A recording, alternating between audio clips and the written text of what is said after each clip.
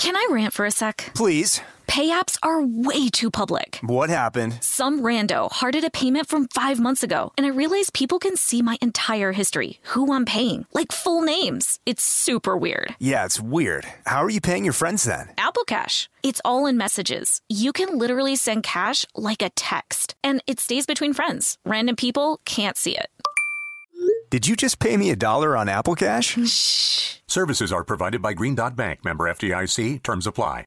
This episode is brought to you by Pedigree. If you've been looking for love at first sight, it is closer than you think. It can be found at your local shelter. So this June 7th to 9th, join the Pedigree Adoption Drive, and the Pedigree brand will reimburse your dog adoption fees nationwide. Pedigree knows that bringing a dog into your home not only opens their heart, it can open yours too. Visit pedigree.com/adoption-drive to learn more about the adoption drive and to see full terms and conditions. Tennessee just sounds perfect, whether that's live music, the crack of a campfire, or kids laughing on an adventure. To start planning your trip, visit tnvacation.com. Tennessee sounds perfect.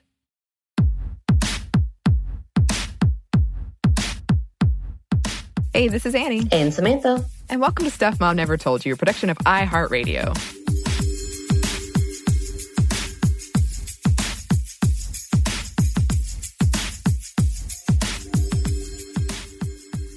Today is a special episode for several reasons, but the number one might be that we are, for the first time, recording from our home studios. Yes. So, Samantha, why don't you describe to the listeners where you are recording from? Well, I think I've already showed a video of myself trying to set up this amazing equipment. Oh, top notch. Thank you. It was a 16-minute video, which should have been a 2-minute video. Oh, God. Mine, if I had recorded all of mine, it would have been very long and a lot of cursing. I lied. I said it was a little cursing. It was a lot. I do like that there were several listeners. I'm like, yes, thank you. Keep it real. Show the struggle. And it was a struggle. I am now in my dining room. I have kicked out my dog because she is too loud. And when she hears any noise, and especially with me being around almost all the time now, I think she's hyper aware that something is happening. But I'm in my dining room, literally sitting with my laptop, a mic, and my headset's kind of on my head because the way we're recording it is through Skype. But at the same time, we're using audio equipment that our super producer, Andrew, is going to have to fix and splice together. Thank you very much. Yes, thank you. I'm definitely in pajama pants. No bra, Oh. a little bit of wine.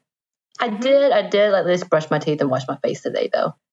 I feel like I've been pretty good at maintaining some semblance of I put on clothes and I wash my face and I shower and I exercise. But who knows how long that will last. I definitely only exercised for the first time yesterday for about 30, 45 minutes.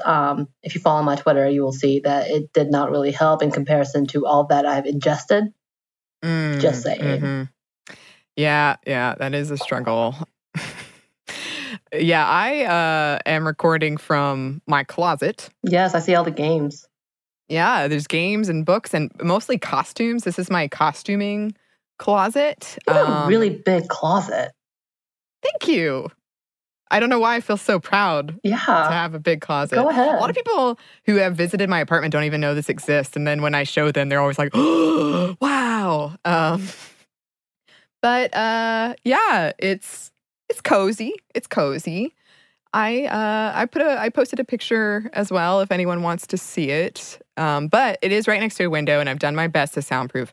But if you hear birds or traffic, just bear with us as we work out the kinks in this system. So how is your quarantine going?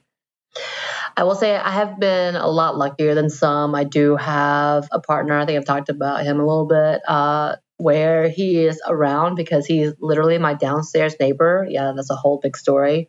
And so essentially we live together but don't. So we can be away from each other, but together. Oh, yeah. So it's a perfect little setup, I will say that. I feel like I'm definitely getting antsy.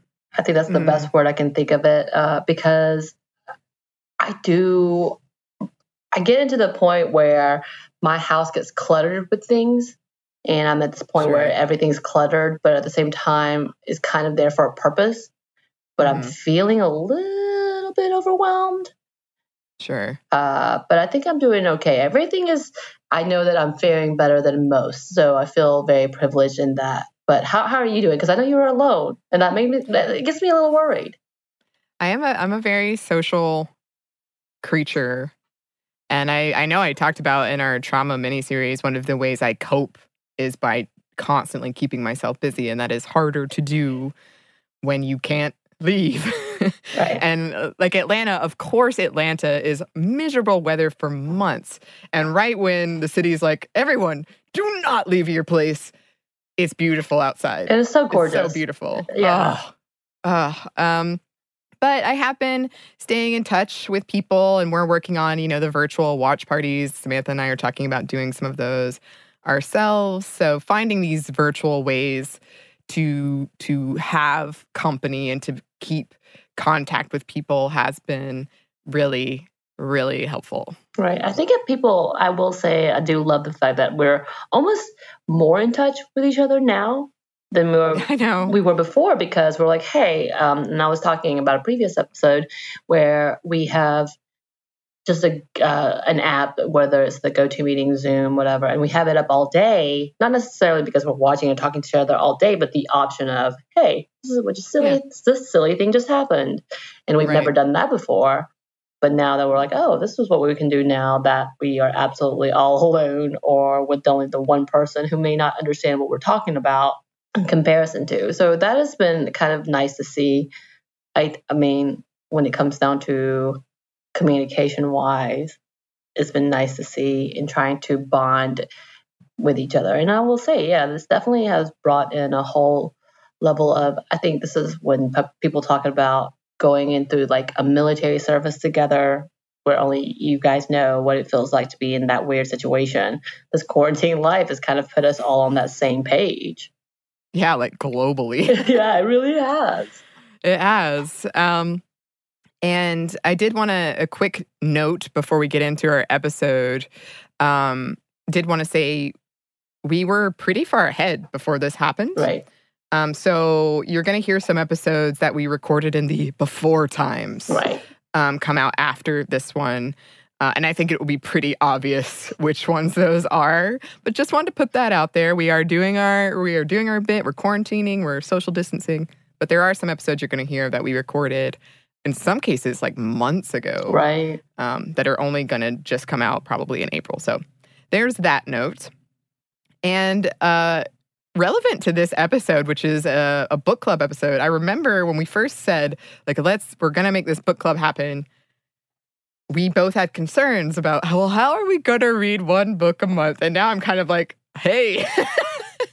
And I will say for books like this, because another listener had also said the same thing, that it took her 2 days to read this. It took me like a day and a half to read this. It was a really good, simple read, very fantasy level. So stuff like this is like, okay, well, this is not too bad.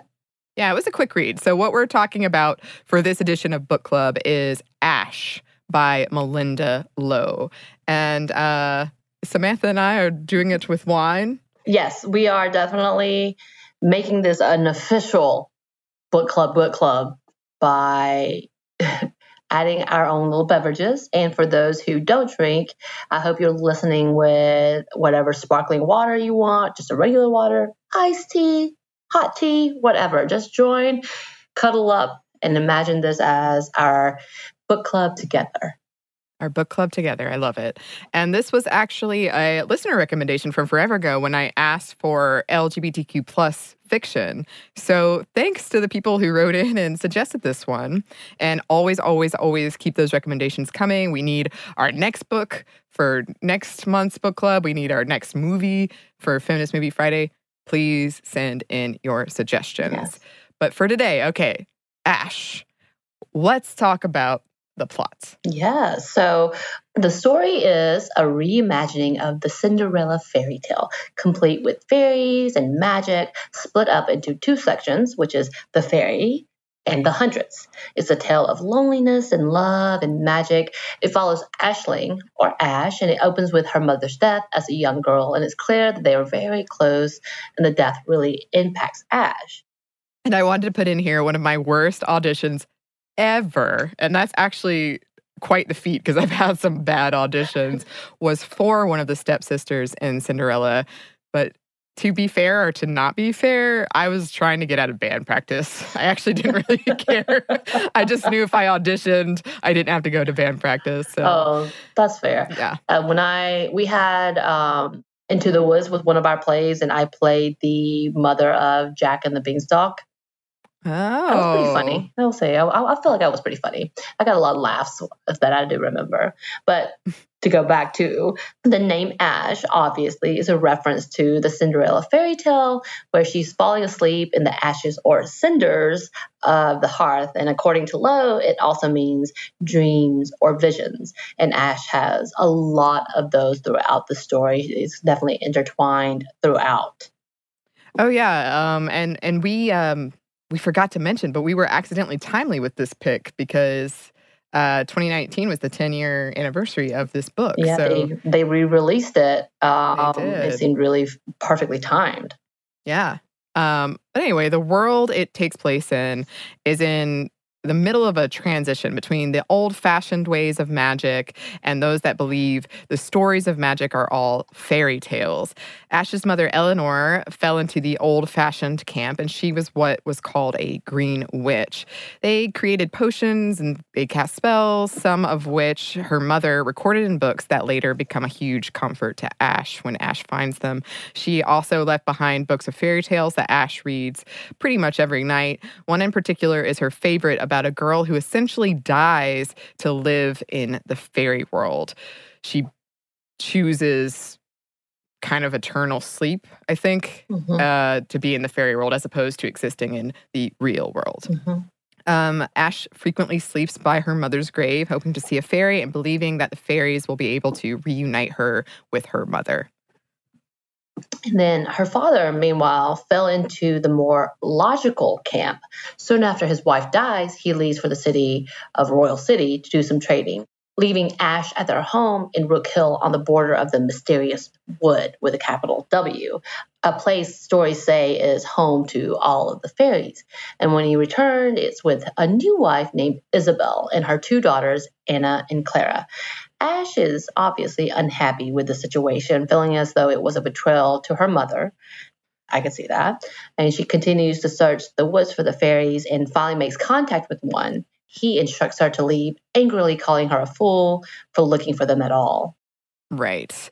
When Ash returns home, she discovers her father has fallen seriously ill. One of her mother's friends and fellow Green Witch pushes for treatment of the old ways, telling Isabel if she calls for a physician, it will make things worse. Isabel ignores her, and soon after, Ash's father dies. She and her stepmother and stepsisters move into Isabel's house called the Quinn House at West Riding, which is 5 miles outside of Royal City and is the famous staging ground of the Royal Hunt. These hunts are always led by women called huntresses. Which is awesome. In this way.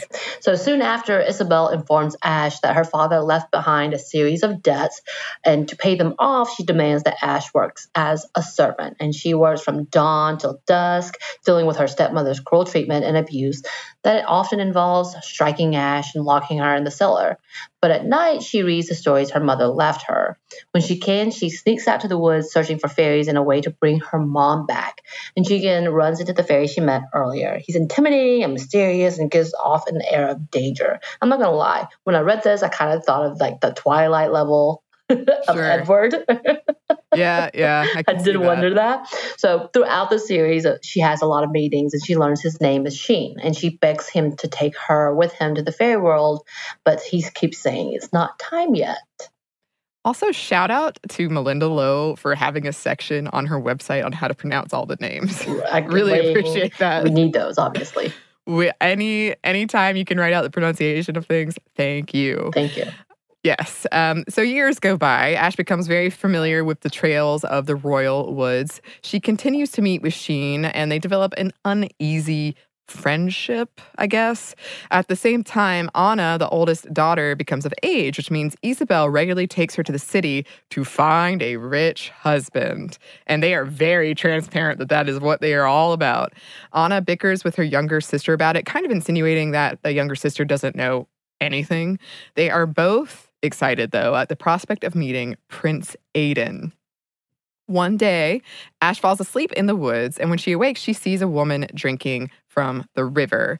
They make eye contact, and the woman smiles before disappearing into the wood, and Ash later dreams about this woman. Ash is taken to the city to act as a servant for her stepfamily during Yule. There she meets fellow servant Gwen, and they become friends. It's really nice to have a few characters who actually like her. Thank you. Yeah. Because it's so dark. So they attend a party for the servants, and Ash sees the woman from the wood and realizes she is the royal huntress. Yeah. And Ash sees her again later and is sad when she leaves the party early. Feeling lonely, Ash skips out on the party too. And that night, Gwen probes Ash about her feelings about men, obviously, and who she wants to marry. And Ash feels uncomfortable, unsure. And the conversation makes Ash think of a different kind of love, and she obviously desperately misses her mother. Gwen gives her a spell meant to give her dreams of her future husband. Ash takes it, and then they return to Quinn House. The morning after they return, Ash gives the spell to her stepsister, Anna, and it does not work, and Anna angrily calls her rustic. Ash goes out that night to meet Sheen, who tells her that he knew her mother. He protects her from other fairies, informing them that Ash belongs to him. But still, he tells her it is not time. But he does give her a medallion to wish for impossible things. Enter the Huntress. Mm-hmm. Ash meets her again in the forest where the Huntress is tracking a deer, and they chat about how they've come across each other several times. Ash pulls the classic "I'm lost" routine to spend more time with her, even though she was not lost at all. We learn the Huntress's name is Kaisa, and that they both share a love of the forest. So during this time, Anna begins courting a man, or a man begins courting Anna, leaving Ash alone at Quinn House more often. Yay. This allows her more time to wander into the woods and hang with Kaisa. Kaisa offers to teach her how to ride a horse, and they spend several afternoons riding through the forest. Kaisa provides the horse and clothing, saying, "You can't ride a horse in a dress." I guess that's true. You can, but it's difficult. Yeah, I feel like that could be a pain. I don't ride horses, so yes, maybe. No, I don't either. They become closer, and Kaisa divulges some of her history and how she became the royal huntress. And she tells Ash her favorite fairy tale, a story of a huntress who fell in love and made a deal with a fairy to make all of this happen. And the deal required her to spend time with the fairy queen, and as time passed, the huntress instead fell in love with the fairy queen instead of the one that she was going after. And the fairy queen loved her as well. Ash is more hesitant, believing her station effectively renders her a nobody, and is also always torn with thoughts of Sheen in the fairy world. She says perhaps one day she'll share her favorite fairy tale with Kaisa, and it's all kind of awkward and sweet and full of UST, who Annie is having to put in here for me because I didn't know what this was, which means unresolved sexual tension. Thank you, fanfiction world. Yes. Thank you so much, Fanfiction World. You've helped me get through this quarantine like you would not believe. Eventually, Kaisa asks if Ash would like to join her on the King's Hunt, and Ash feels like she has never wanted anything more in her life. So she uses the medallion to ask Sheen to make this a reality, because her stepmother would never allow it. He tells her there will be a price, and she agrees, rather quickly in my opinion, she agrees. The wish provides her with a horse, some well-fitting clothes, and a fairy to take Ash's place so that they don't notice she's missing. But the fairy does tell her that she will be recognized by those that know her. The hunt commences. A stag is caught. Much celebration is had. Kaisa's apprentice, Lore, consistently hints that Kaisa has feelings for Ash. Kaisa and Ash have an awkward goodbye since Ash can't explain her haste and nerves and why she has to leave so suddenly as the magic wears off. And then Prince Aiden, remember Prince Aiden from before? Wait, who? Who? He's essentially the prince in this Cinderella tale, sends out a letter to every eligible woman to attend a ball that he reluctantly, it's hinted, is throwing in search of a wife. Anna is set on being that wife. So, of course, it culminates in Kaisa asking Ash to Prince Aiden's ball, the Soul's Night Masquerade. She again goes to Sheen for a wish to let her attend the ball. He reminds her that she will have to pay, and she again agrees. And this is after Ash asks Kaisa if she would not want to be a princess. And Kaisa says it depends on if it means marrying a prince. Which I liked. Very heavy hint. And so the day of the ball, Ash finds a very beautiful dress and jewels laid out for her. A carriage awaits, but the driver warns her the magic will wear off at midnight, very Cinderella-esque. With a mask over her face, Ash weaves through the crowd before she is asked to dance by a mysterious man. Ash agrees, and after the man leads her to her room and asks her to wait, impatient, Ash leaves and searches for Kaisa. It's revealed that the man Ash danced with was, of course, Prince Aiden. And Ash is the talk of the ball because, she's gorgeous in this new made-up way. Kaisa tells Ash she does not like masks and that while the dress is beautiful, it doesn't really suit her. Kaisa deduces that Ash has a debt, but Ash refuses to tell her about it. Kaisa promises Ash that her help comes without a price and that it is her choice, but Ash turns her down and is forced to leave as the bell tolls. Unfortunately, though, she does not beat her stepmother home, and she is accused of stealing. How did she get this beautiful dress and all these jewels? And she is accosted and struck several times by her stepmother. Her stepsister rips the jewels from her hair before she is locked in the cellar. When she is released, she ventures into the wood knowing the time to pay up has come, and she learns that her mother cursed Sheen after he tried persistently to bring her to the fairy world, and so she cursed him with falling in love with a human girl so that he would understand love and what it was he was doing and why it was wrong, bringing humans into the fairy world against their will. Unfortunately, he ended up falling for her daughter. Oh, no, Ash. He calls it agony and sees that something has changed within Ash, that Ash no longer wants to give up her life for the fairy world, that her favorite fairy tale is no longer her favorite fairy tale. She wants to live. Right. And unafraid of her stepmother in the face of possibly never seeing Kaisa again, Ash goes to the ball where the prince is to announce his chosen bride. She wades through the crowd in her cloak and servant's dress and asks Kaisa for a dance. Kaisa agrees and everyone is shocked. They kiss, but then Ash admits she must leave and that she hopes that they will see each other again. And I do want to point out that the sister Clara seems to be actually a good character as well. I think they seem to bond at this point. At the end, they certainly do. She's the most sympathetic of the three. And that's not saying much for a lot of the story, but towards the end, for sure. Right. So Ash rushes off to Sheen, and she tells him that if he loves her, he will set her free. He agrees on the condition they spend one night together, and time is different in the fairy world, so one night could be a long time in the fairy world. And Samantha and I are going to return to our different views on what this meant later. But he promises her she will wake up the next morning in her own world. She asks if she will die, and he says only a little. So the next morning, she does wake up. She goes to find Kaisa and tells her she is free to love her, and they kiss happily ever after. End of story, end of fairy tale. So that's the plot. And now we're going to discuss some tropes and some of our thoughts about it. But first, we're going to take a quick break for a word from our sponsor.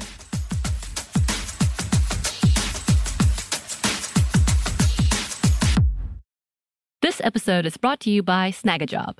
Snagajob is where America goes to hire, with the deepest talent pool in hourly hiring. With access to over 6 million active hourly workers, Snagajob is the all-in-one solution for hiring high-quality employees who can cover all your needs. On demand, temp to hire, part-time, or full-time. You name the position: warehouse worker, retail associate, grocery store clerk, fitness trainer, baker, stylist, bellhop, podcast producer. Yeah, Snagajob's got a worker for that. With their easy-to-use platform, you're able to seamlessly post and fill available positions quickly with a dedicated customer support team to provide all the help you need along the way. Kind of nice knowing you have a talent pool like that in your own backyard, right? Snagajob is the partner you need to keep your business running smoothly. Visit snagajob.com or text SNAG to 242-424 to talk to an expert. Snagajob.com, where America goes to hire. Can I rant for a sec? Please. Pay apps are way too public. What happened? Some rando hearted a payment from 5 months ago, and I realized people can see my entire history, who I'm paying, like full names. It's super weird. Yeah, it's weird. How are you paying your friends then? Apple Cash. It's all in messages. You can literally send cash like a text, and it stays between friends. Random people can't see it. Did you just pay me $1 on Apple Cash? Shh. Services are provided by Green Dot Bank. Member FDIC. Terms apply. Tennessee just sounds perfect. Whether that's live music, the crack of a campfire, or kids laughing on an adventure. To start planning your trip, visit tnvacation.com. Tennessee sounds perfect.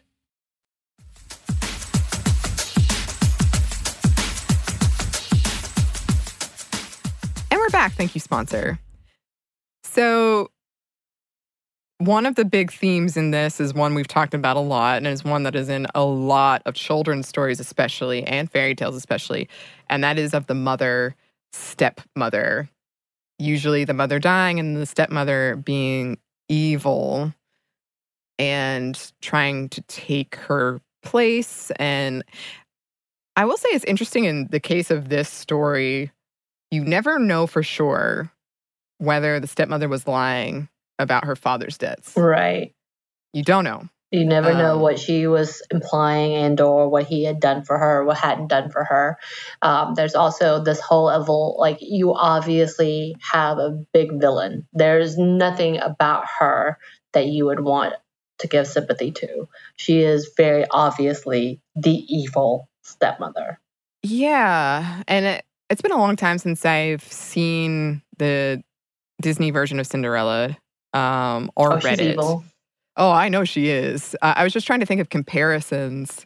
I really loved Ever After when I was in middle school. I loved that movie. Look, I continued throughout the entire time I was reading this, comparing it to Ever After, because it was very similar. Because again, Clara and the other stepsister, they were very sympathetic to Cinderella / Ash. And so that was very similar to that as well. But Angelica Houston did an amazing job in that, at the very least, in Ever After, you knew she loved him.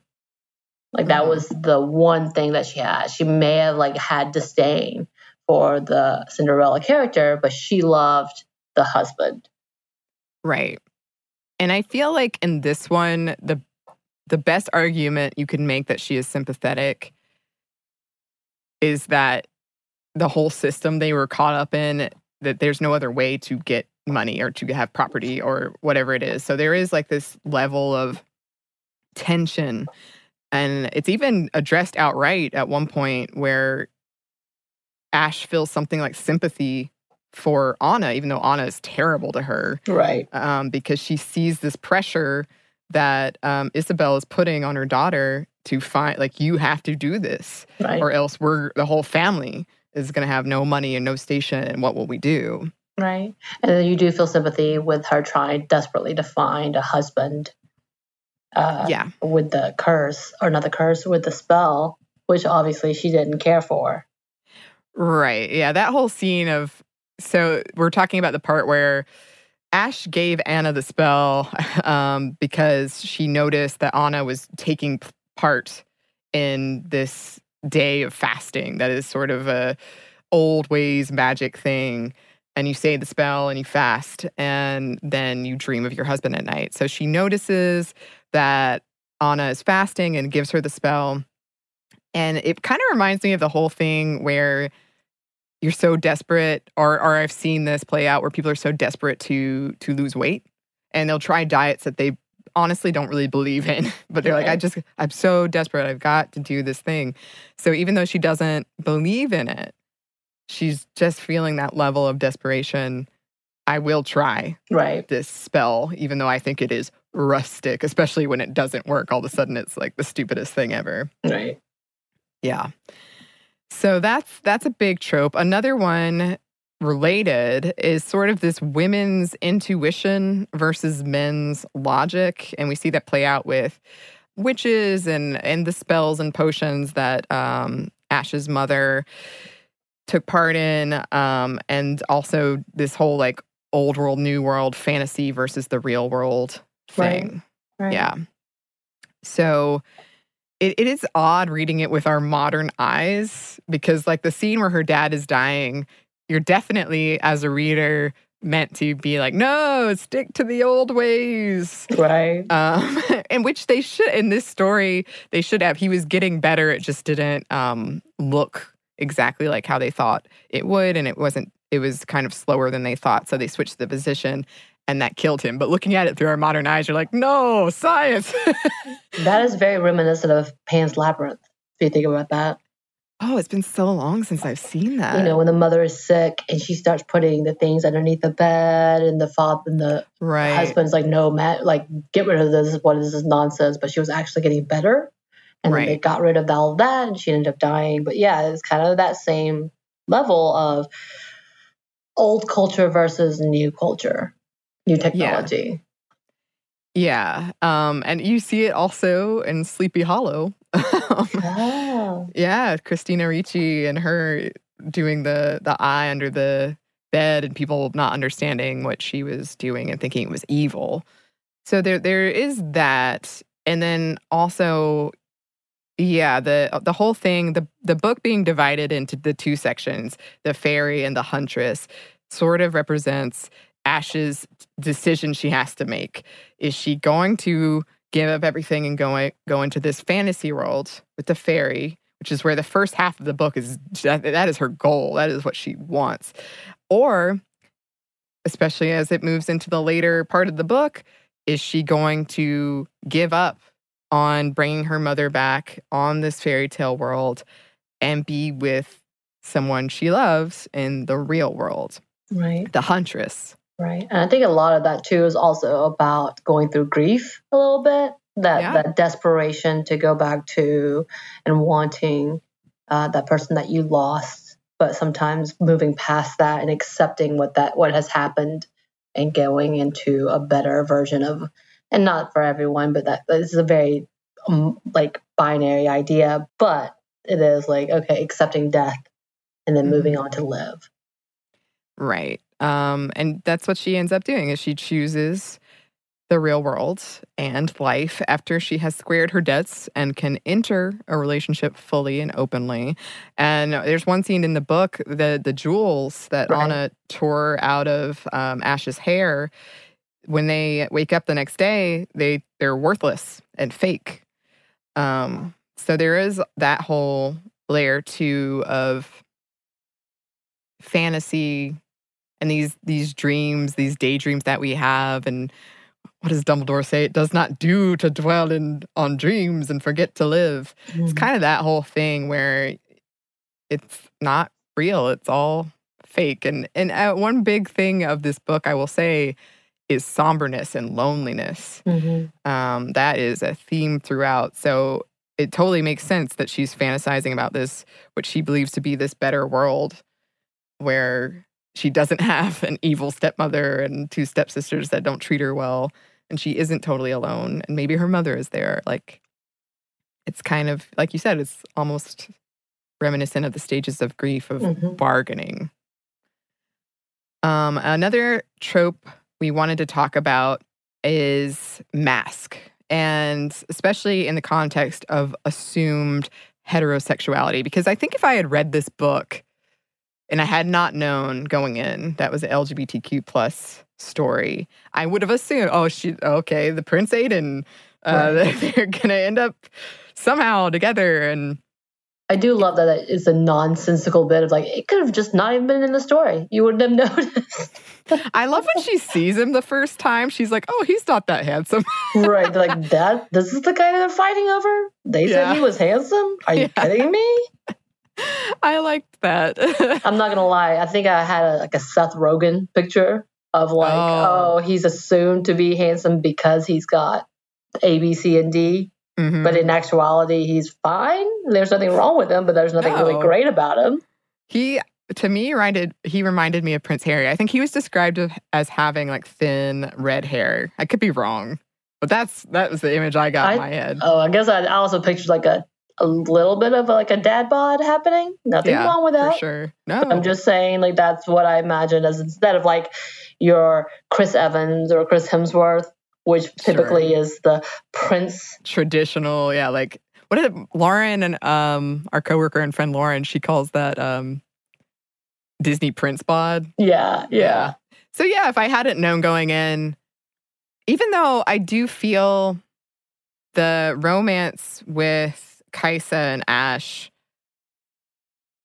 it was very clear when I knew that. I don't know if I would have picked up on it otherwise. And I also was thinking, like, if Kaisa had been a guy, it would have changed how I felt about certain scenes, because there's one part where she shows up at her house kind of unannounced when she's alone, and that would have had a different vibe. Right. If it had been a dude, at least for me. I don't think it necessarily has to, but... Right. I think there was also a part of that they make Kaisa a little bit masculine in that she seems to be a player. Laura even says, I thought you were just one more of her lovers. Right. And I feel like that was purposeful. And I wondered why that would be that, other than to play on the fact, maybe to talk about that in that society, that was not an abnormal thing for same-sex couple to happen. They seemed accepted. But at the same time, B, that she got around. And so you maybe it's supposed to put that little bit of doubt of like whether you're special or not. And so they need to make sure she understood how special she was. But I was like, that's kind of like, maybe that's an understatement to say it seems masculine-esque to put that in terms of someone who is very powerful and or seen as powerful. Yeah, and I wonder how much of that is... this book came out in 2009, which a lot has changed since then. Right. And just a way of being like, nah, she might be interested in you. Like you.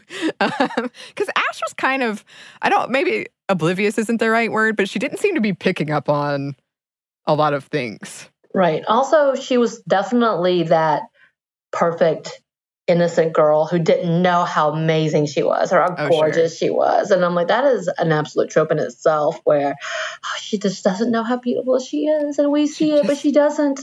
She just needs to wipe the ash off her face. We just need to straighten her hair and take off the glasses. It is funny, though. You don't really, or maybe I missed it, but I feel like I didn't really get that vibe until someone outright says it. When Clara tells her that towards the, maybe middle. Before that, I wasn't really sure. But yeah, Clara outright is like, oh, you're so beautiful. You're so much better than Anna. Yeah, I think that's exactly where we were all trying to figure out, and that says a lot about myself and itself, like, how good looking is she? Could she get away with this in real life? Yeah. You know, and it could also talk about ableism and the fact that she is able to be perfectly, quote unquote, normal in that aspect. Yeah. And one of the scenes, the scene where Kaisa says, like, I don't like mask, the dress looks good, but doesn't suit you. A lot of people have interpreted that as sort of a, critique's not the right word, but like pointing to LGBTQ plus people having to wear this mask to hide their true selves. And so at the end, when Kaisa, I'm assuming kind of dramatically, shows up at the ball without a mask and is like, you, Kaisa, we're dancing together, and they kiss, is sort of her finally taking it off and being herself. Mm-hmm. I mean, she does seem to have the struggle of, like, Shane is declared as male, and then Prince Aidan, like, she has these choices. Yeah. Her preference is, or her sexuality leans towards Kaisa instead. Yes, or that's who she loves. Mm-hmm. And speaking of love, that is another big trope in this whole thing. So there's the trope of marrying rich and classism, which throughout Ash feels like she is not worthy of Kaisa because she is a servant. So there is this layer of like, I am not in your class, so we cannot be together. And there's a whole scene where Ash tells Clara, you know, you don't have to marry for riches, you can marry for love. And that's sort of the beginning of their tentative truce, even though Clara totally rejects her when she says it the first time, because she's like, you don't understand what it's like. Like, there's so much pressure to do this. And if I don't, then how will I live? Mm-hmm. So there's that. And as we talked about, Ash having this pity around the pressure placed on Anna by her mother to marry someone of high status. There's Gwen, who seemingly does not understand that Ash doesn't want to be with someone, particularly a man, that it's not her whole thing, that it's not her end-all, be-all. Right. I think Gwen's character is definitely the giggly schoolgirl. Sure. Yeah. I loved Gwen. She's like, every time you see her, she has a different, like, dude she's after. Right. I mean, that's exactly the point. I think she was the comic relief in it all. I did want to talk about the fact that I found it interesting when she, in comparison to the hunting outfit that the fairies gave her versus the dress that the fairies gave her, and her feeling, and also being the fact that the boots were supposed to be her slippers, even though she never lost her slippers, but that it fit to her feet so perfectly. Right. And I find that she was more comfortable, which could be a hit or miss in conversations when it comes to the LGBTQ expectations of dressing in general. But I found that an interesting commentary. Yeah, because the woods was such a big part of who she was and what she loved. But, okay, we would be remiss if we did not talk about what we said we would, which is where Samantha and I had a very different interpretation. And it's really telling of our personalities about what happened when she agreed to spend the night with Sheen. Right. I think this is a good time for an ad break. And then we come back in because I think it's a good minute of a conversation. All right. So we'll take one more quick break and then we'll be back.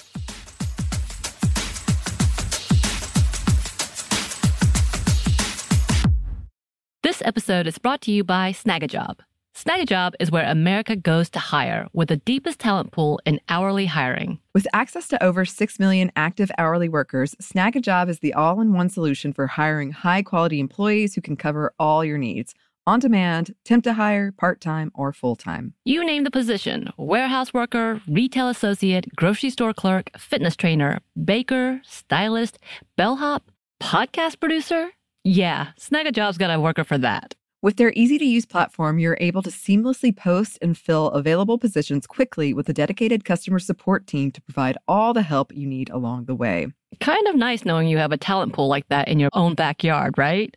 Snagajob is the partner you need to keep your business running smoothly. Visit snagajob.com or text SNAG to 242-424 to talk to an expert. Snagajob.com, where America goes to hire. Tennessee just sounds perfect. Whether that's live music, the crack of a campfire, or kids laughing on an adventure. To start planning your trip, visit tnvacation.com. Tennessee sounds perfect. This episode is brought to you by Pedigree. True love is always being excited from the first moment you see one another and every time after that. It's taking long walks together in the summer, gazing longingly into each other's eyes, and, well, watching their tail wag when they chase a squirrel in the yard. The Pedigree brand asked about believing in love at first sight, and honestly, the answer is yes. And I know you listeners know my love, Peaches Gertrude McFuzzin, whom I've talked about so much, and she really was love at first sight. But I will tell you that it took a long time for me to find her. I actually was looking for a good 2 years before I stumbled upon her picture from my local shelter and knew the moment I saw her that she was the one. And the minute I tell you, when I saw that picture and I went to meet her out the shelter and I sat with her for a good 20 minutes, y'all, I couldn't leave her. I knew she had to be mine. I knew we belonged together. Peaches and I are friends as well. We have a good relationship together. So you can find love at first sight with the Pedigree Adoption Drive June 7th to 9th, and the Pedigree brand will reimburse your dog adoption fees nationwide. Visit pedigree.com/adoption-drive to learn more about the adoption drive and to see full terms and conditions.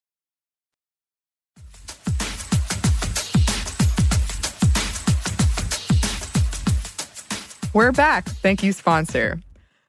Okay. Right. So I'm gonna go ahead and jump in because I found it very interesting and very telling for both of us, because we also had our producer Andrew as a part of this conversation towards the end before we started recording this portion, that there is a conversation of the fact that she has to prove to him what love is and what love truly means. And that according to the mother's book, the way to break this deal, to break this curse, I guess, / deal conversation is to show him seen what love truly is. Right. And love means sacrificing or giving up that person if they don't love you, essentially. But that still promised a night. And we did talk about the fact that the very world, a night might be longer than a night. But in essence, like, he grabs her hands and they talk about what this looks like and if she's going to die a little bit, all of these things.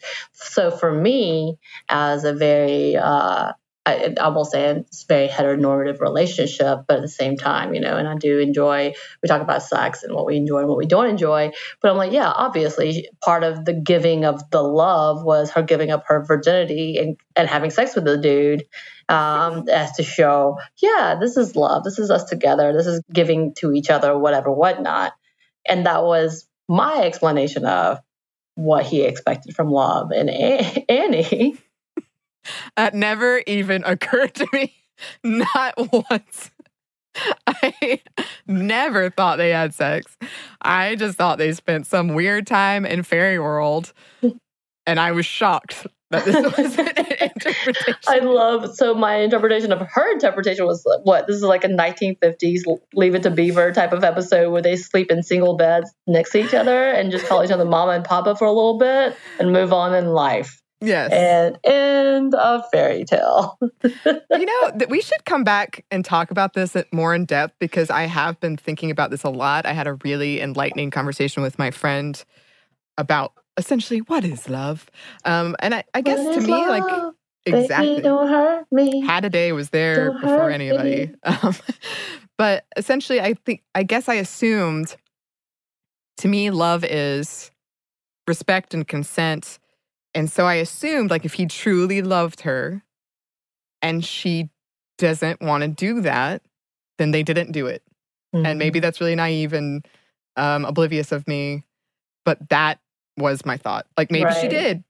And I saw from her point of view that this is the sacrifice she was willing to give to be released from this contract, which is a very different tale in itself that she knew. And I assume when she asked him, am I going to die? And he said, just a little. I assume that it was part of, like, because it's the mourning of a loss of something of yourself. Sure. Which is a whole deeper perception. And not everyone has those experiences, and that takes it down to a really dark road. But the level of sacrifice, 2009, Melinda Lowe, I can't tell you what she was thinking, but in that mindset of what are you willing to go ahead and get through with in order to get back to your own, and what does that look like? And we've had this conversation of many women, somehow I'm taking it back to here, who have always been to that portion of it was easier just to get it over with than to fight it. And that's kind of the same culmination of what I saw her saying, might as well get this done with. I'll sacrifice this bit of myself to get to the happiness that I need to get to. Yeah, and I totally understand and see that point, and probably that is what... I don't know if that's the truth. I mean, I like your version better, where they just hang out and watch some Netflix and they eat some popcorn and then call it a night and go to their separate bedrooms and end the story. Well, and I want to come back and talk about this so badly because I feel like this is something I've been struggling with. I know for a lot of people, sex is a part of that. But for someone like me, it's not. And so it's caused a lot of anxiety and just like concern in my own relationships because it literally didn't even occur to me. Right.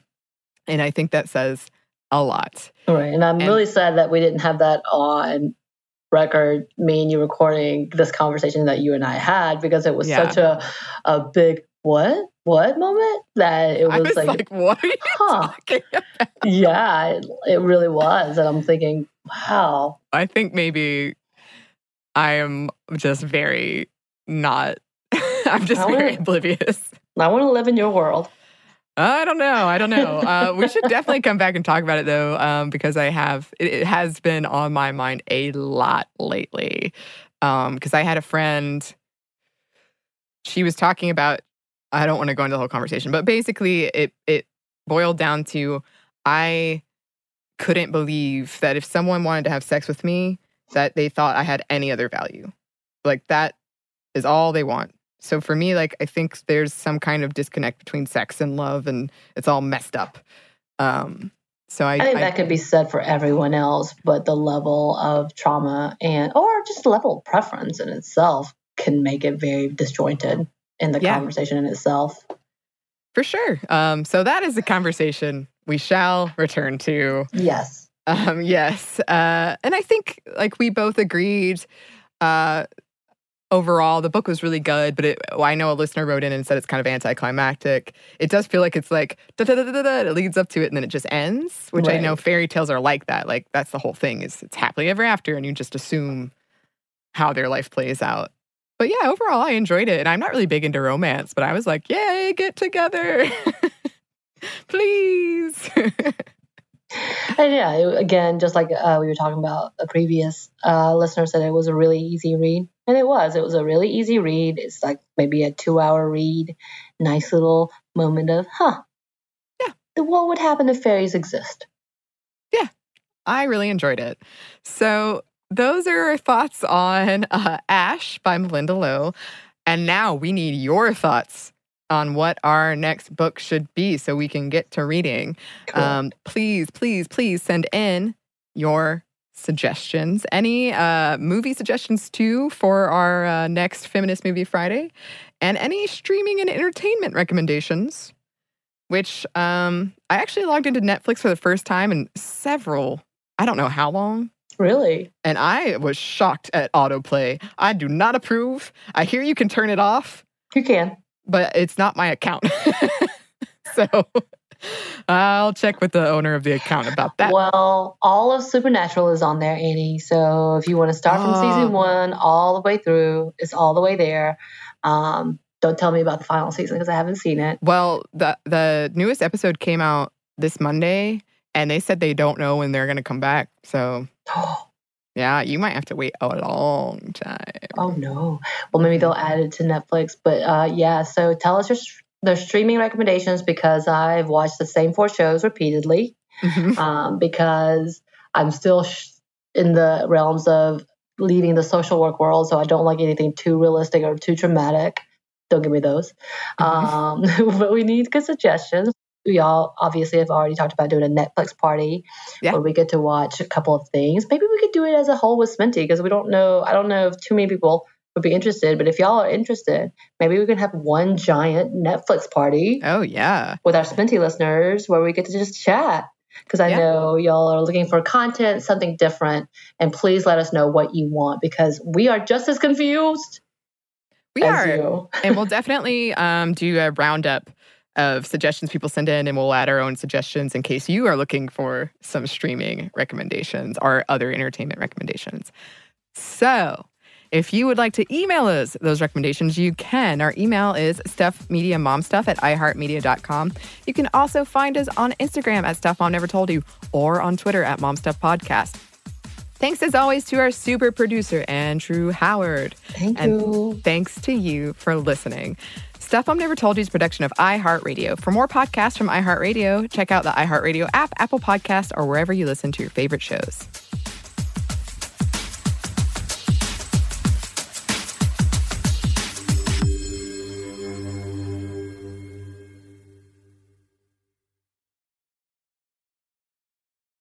This episode is brought to you by PNC Bank, who believes some things in life should be boring, like banking. Because boring is safe and responsible, level-headed and wise. All things you want your bank to be. You don't want your bank to be cool or sexy. Sexy is for 80s hair bands, not banks. That's why PNC Bank strives to be boring with your money so you can be happily fulfilled with your life. PNC Bank, brilliantly boring since 1865. Brilliantly Boring Since 1865 is a service mark of the PNC Financial Services Group, Incorporated. PNC Bank, a National Association, member FDIC.